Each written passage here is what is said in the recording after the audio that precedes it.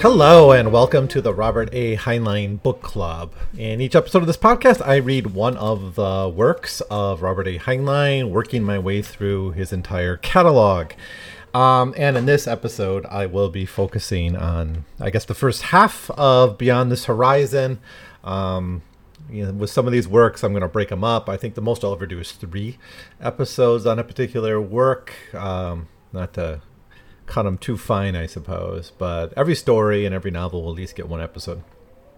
And yeah, this one we'll just start talking about Beyond This Horizon in the realm of ideas, because wow, this is such an ideas-packed novel.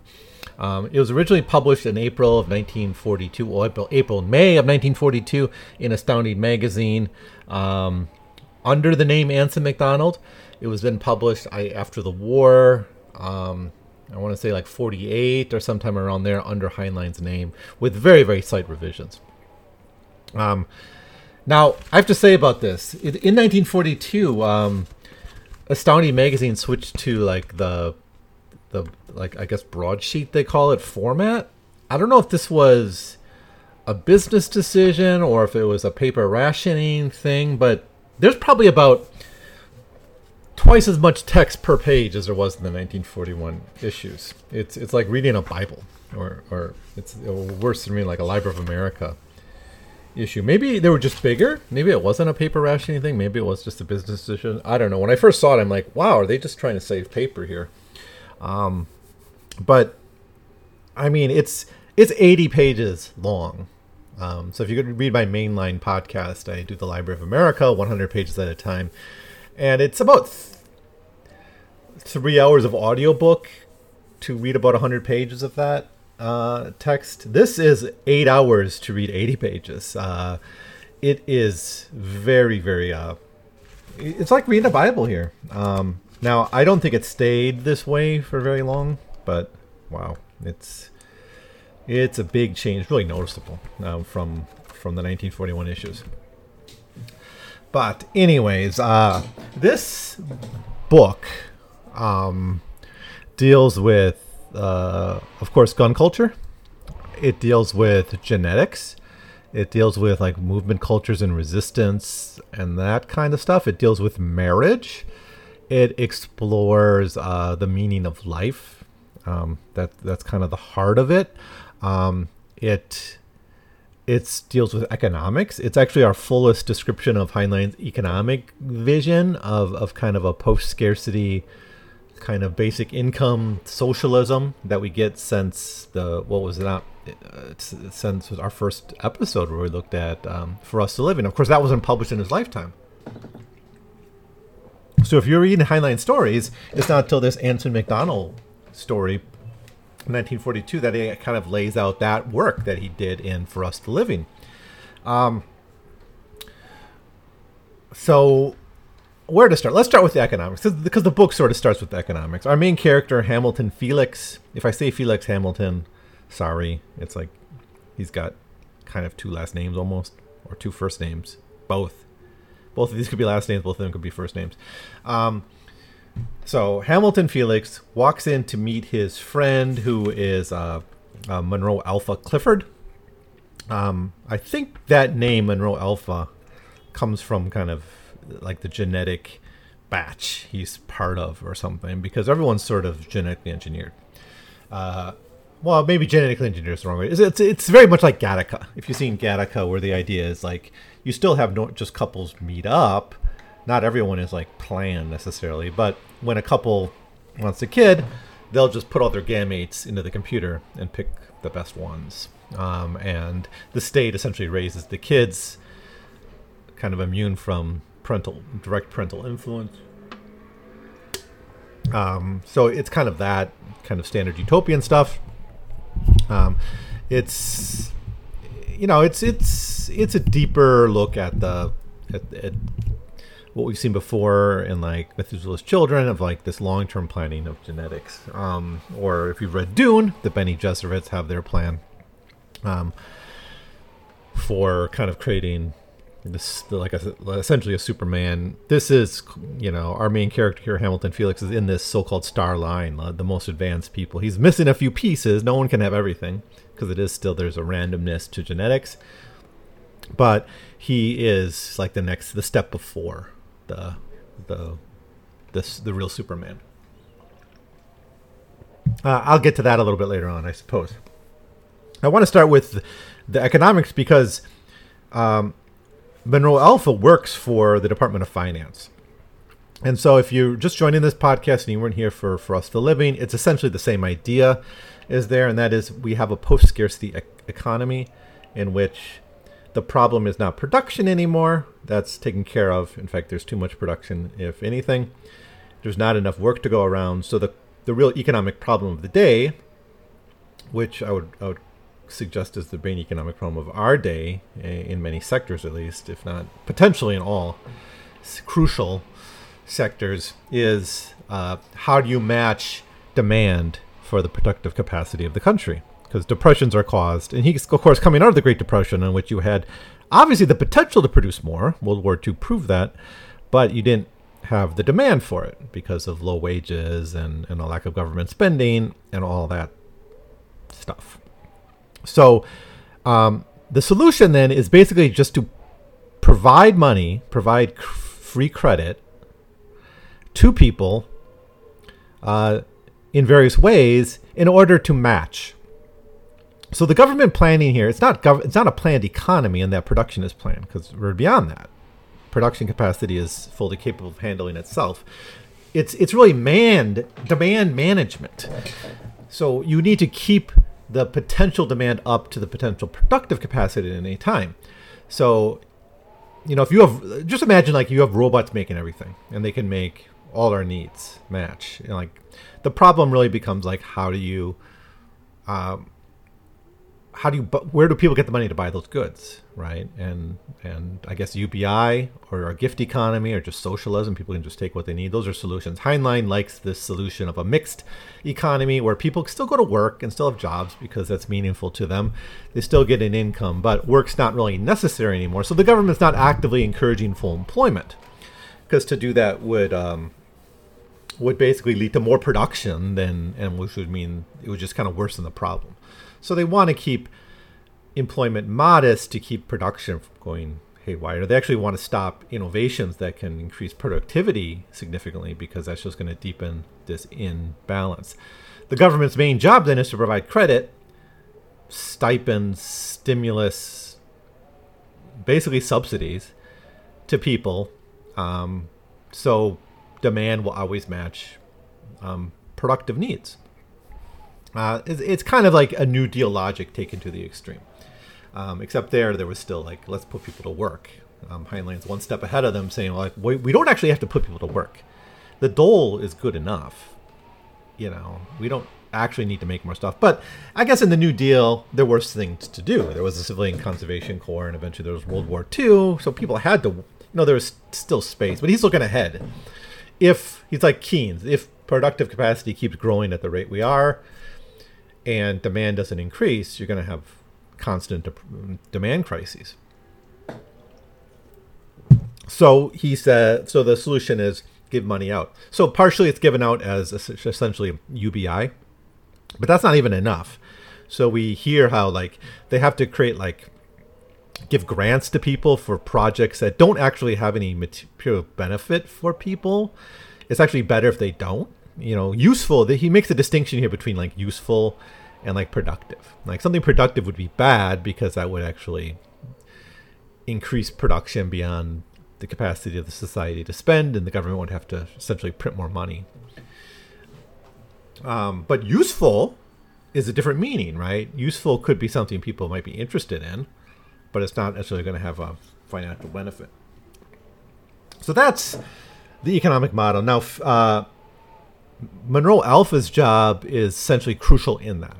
He's basically the one with the actuarial tables or whatever, trying to match production with demand. and then finding ways to spend that difference. And it's just the government produces the money to fund that difference. This, it's not ideal to me. I think it's not bad. It's like a decent path to socialism, because Heinlein doesn't want to go full like planned economy. He still likes the individualism on the productive side, right? So it's kind of it's essentially the UBI platform. I know that's been supported by some, criticized by others on the left for various reasons. Obviously, the biggest criticism of it is it doesn't seize productive capacity away from, or productive ownership away from, private hands. So you're still going to have people working for capitalists being exploited. So it's not going to solve the root problem of the economy, which is exploitation. If you think the root problem of the economy is simply the difference between production and demand, then yeah, this seems to be a reasonable solution to that. Now, all of this extends itself into another problem, which is, what's the point of living? Yeah, people have jobs, people make money, but there's nothing really they need to spend it on, right? It's like there's no reason to hoard wealth, so the problem is like what to spend it on. A lot of people have a lot of time on their hands, which they can pursue to their curiosities and interests, which is great. It's wonderful. But we have characters who are really wondering what's the point of life. Now, this is where the gun stuff fits in, actually. The gun stuff. Now, the quote that comes from this book is essentially like the idea that an armed society is a play society. So all the men carry guns, carry pistols. They're like laser zappers. Our main character, Hamilton Felix, he's a little retro. He's got a revolver. Just as effective, and people are very good at this. They spend a lot of their free time learning to use these weapons and doing the gunslinger stuff. Now, if you don't want to, if you want to kind of opt out of this, so everyone's walking around armed, but you don't necessarily mean fight. You wear basically an armband, and that's a sign that you're not down to fight, that you're not into fighting, you're not ready to duel. But if you're not wearing that, you have to always be prepared to duel. So this creates the politeness. People are overly apologetic for minor offenses. They are incredibly polite to each other because they know that any encounter between men could lead to a gunfight, which could lead to someone dying. So that's the idea. Now, anyone who lives in modern America knows how silly this sounds, but Heinlein seems to be kind of a believer in this idea of an armed society of individuals kind of balancing each other out. And of course, there are pro-Second Amendment people who make this argument that it will make society safer. Criminals will be less likely to rob you if they think everyone has a gun. Maybe. I don't know. I don't think enough of our population walks around with guns to really test that. I think most criminals know that the average person on the street is not armed, and they take risks accordingly. It's not going to stop your mass murders. That's what America's dealing with now, is the massacres. I don't think a bunch of pistols are going to stop someone with an assault rifle. All right. All that said, I'm not anti-Second Amendment. I think it's in the Constitution. I think there's so many guns out there. I don't know the solution to this problem. And it seems that there's a constitutional clarity on the issue of guns. I mean, my solution is, I guess, maybe universal conscription. Put everyone in the militia, and then you can bear arms via your participation in the militia. That would be my solution, but obviously that's not in the cards. But this is interesting stuff. It kind of makes for some drama, is because every encounter between people in the book, between men, and even in some cases between men and women, could lead to essentially a duel, a gunfight. And so it does create a lot of tension in the story, and it's fun. It's kind of like a overly civilized Wild West. Like you have the Wild West scenario where a gunfight could break out at any time over anything, but it's this post-scarcity utopian society. Now, how are these connected? Well, my point is, like, people are so bored, it seems. They have nothing really to do, so gunfighting becomes just like a high stakes risk that people take. It's the same with Hamilton Felix's own job, which is essentially gambling. He's essentially a gambler, or he creates machines for gambling. And they're incredibly popular because people have all this extra money that they actually don't need, because they always have the government stipend coming every month. They always have the UBI, and many of them have jobs that more, and if the UBI supports you, the job is just gravy. And yeah, you can buy a nice fancy gun with it, or fancy clothes, or eat out at expensive dinners, and we see characters do all that stuff. But it's not really fulfilling. I think Heinlein's bothered by this. He sees productive capacities going a certain way, and he doesn't want like total socialism, where you kind of have a post-scarcity, luxury, communism kind of thing. He still wants creative people to be creative. But what's the point after a while, right? Of in his mind, he can't convince himself that people are going to do these things for their own merit, I guess. I mean, maybe he does. I get the sense that he thinks there has to be, like, without a material push, there's going to be a limit on human capacity to advance. And that's essentially what our main character, Hamilton Felix, is bothered by. He's constantly worried that there's no point in life. And then this leads us into the genetic stuff. Now, we get a nice little refresher on Mendel and genetics in this story. I think it's chapter 3, if you want it. But we have two populations. The vast majority of the people are somehow selected for their genetic traits. And like I said before, it works like under Gattaca rules, where they take two parents and they basically find the right recessive genes to create someone who, if not is themselves advanced, will at least carry those genes that will make the next generation have a better chance of having those characteristics. There's still some randomness to it, but the overall trajectory is to an improvement of the human race. At least that's what our genetic planners want. Hamilton Felix is well on the way to this kind of Superman status. He's called the Star Line, but he does not want to have any additional children, and he's confronted by members of the genetic planning kind of aspect of the government in encouraging him to have children. So that's I don't know. There's not much to say. Well, I said most of the population is genetically planned in some way. A minority are like just natural born, and there's like special programs and certain respect that you get for being part of that. So there are the people who are left behind, and one character, like a bartender, he was actually being encouraged to have a kid the old-fashioned way, because his genes were pretty good, and he would have been one of the highest, one of the superior members of that class if he had a kid, but he chose not to. And most people seem to eventually go through this step. So the normies become less and less of the population, and everyone else is like H plus, humanity plus in some way. This of course is eugenics. There's no nice way to put it. It's not something that seemed to bother Heinlein very much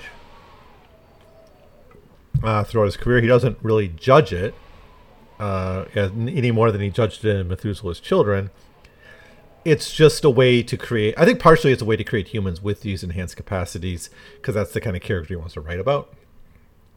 He likes these kinds of Hamilton Felix kind of characters who are just experts at everything and super great and kind of flawless. And I understand why that kind of character is not popular today, but it's just what he was sort of into. And I think sometimes the genetic stuff is a way for him to do that. Maybe he also really did believe that there was like this future for humanity in the long term. I guess he did. But I think it's a mixture of those things. I think it's not that he's a full-out eugenicist. He just maybe thinks this is the way biological science is going to go, right? I mean, he does present this society sort of as a utopia, but like I get the sense he believes in the UBI kind of thing as a good alternative. So a lot of what he writes, he does seem to support. I think that's one reason some people are uncomfortable with Heinlein's approach sometimes. But anyways, that's the genetic stuff. What else do we get? Family.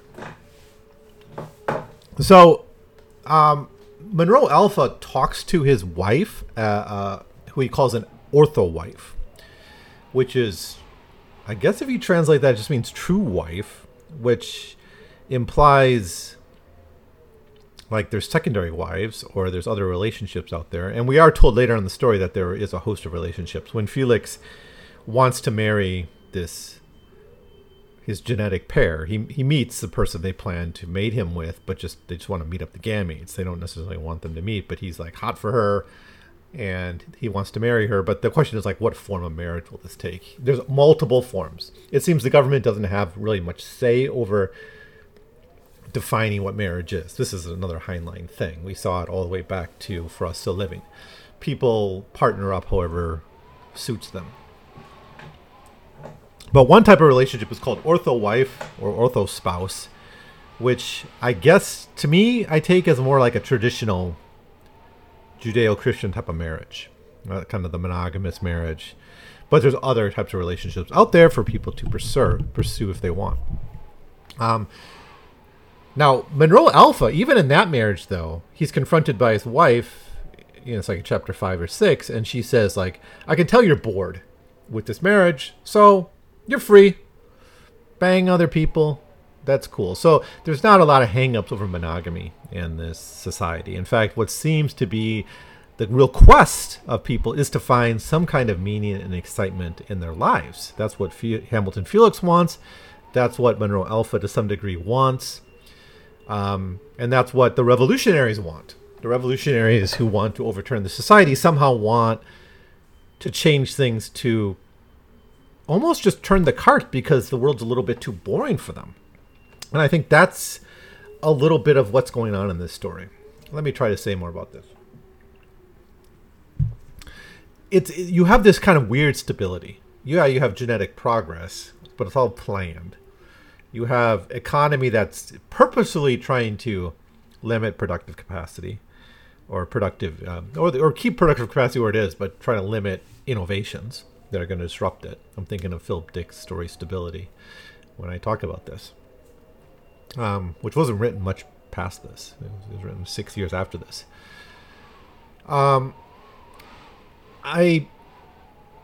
So everyone's sort of questing for some meaning beyond this mundane. So, for instance, when Hamilton Felix is brought before the geneticist people, and they say, you'd be ashamed to let your gametes go to waste, and he's like, well, there's not really a point to existence. Yeah, I understand. I'm near perfect. The only thing I lack is an eidetic memory.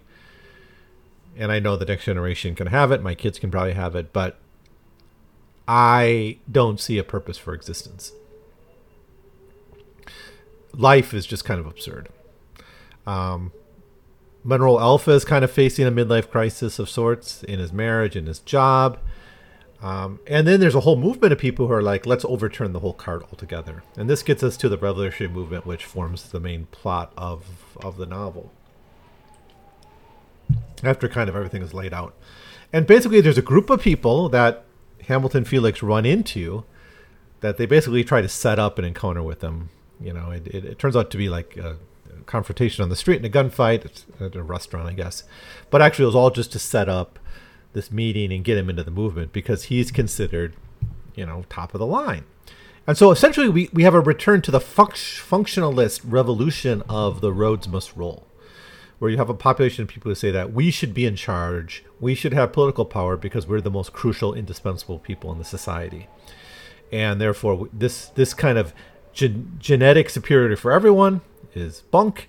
This kind of UBI, it's bunk. We should have a dominant culture, a dominant population, like basically a new aristocracy that will be clearly genetically superior. So the contrast here is important. The society we're given is actually fairly democratic. yeah, there's the genetic manipulation, but it's everyone has access to it. Yeah, you have this kind of weird gun culture, but again, everyone has access to it. Everyone can buy a gun.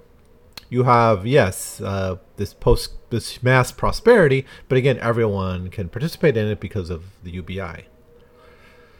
So, it's all pretty good as far as like utopias go. But what these revolutionaries want is to overturn it because they're kind of just bored. And they said, why can't we be an aristocracy? Why can't we be the dominant class? And then Felix gets drawn into this movement, but he's essentially a double agent. He's going to be spying on them. They think he's loyal to them, but he's actually going to be loyal to the normie society. And I think that more or less sets up the major themes of the book. But obviously there's a lot. And I think there's a lot of interesting stuff going on in this story. There's not a whole lot of plot in the first half of the book. He gets into the movement. He meets this woman. He meets a geneticist. He spends a lot of time with Monroe Alpha. He sets up these relationships, and the world building here is quite well done. So about half of the book is essentially just world building. The story kind of takes a different direction in the second half, and I think that's what I'll talk about in the next episode when I finish up my thoughts on Beyond This Horizon. But I think this does a good job of setting up the themes, and I think it's... And I hope I've convinced you that this is a book worth reading. It won the Retro Hugo in 2018, not long ago. So obviously this is a book that's not far from people's minds. And it should be. It's good. It's got its issues, like all Heinlein good stories do. They're always, Heinlein's never far from the surface. And for me, he's still a bit of an enigma. I think there's a simplistic way to criticize him and a simplistic way to praise him, and I'm not on either camp, really. I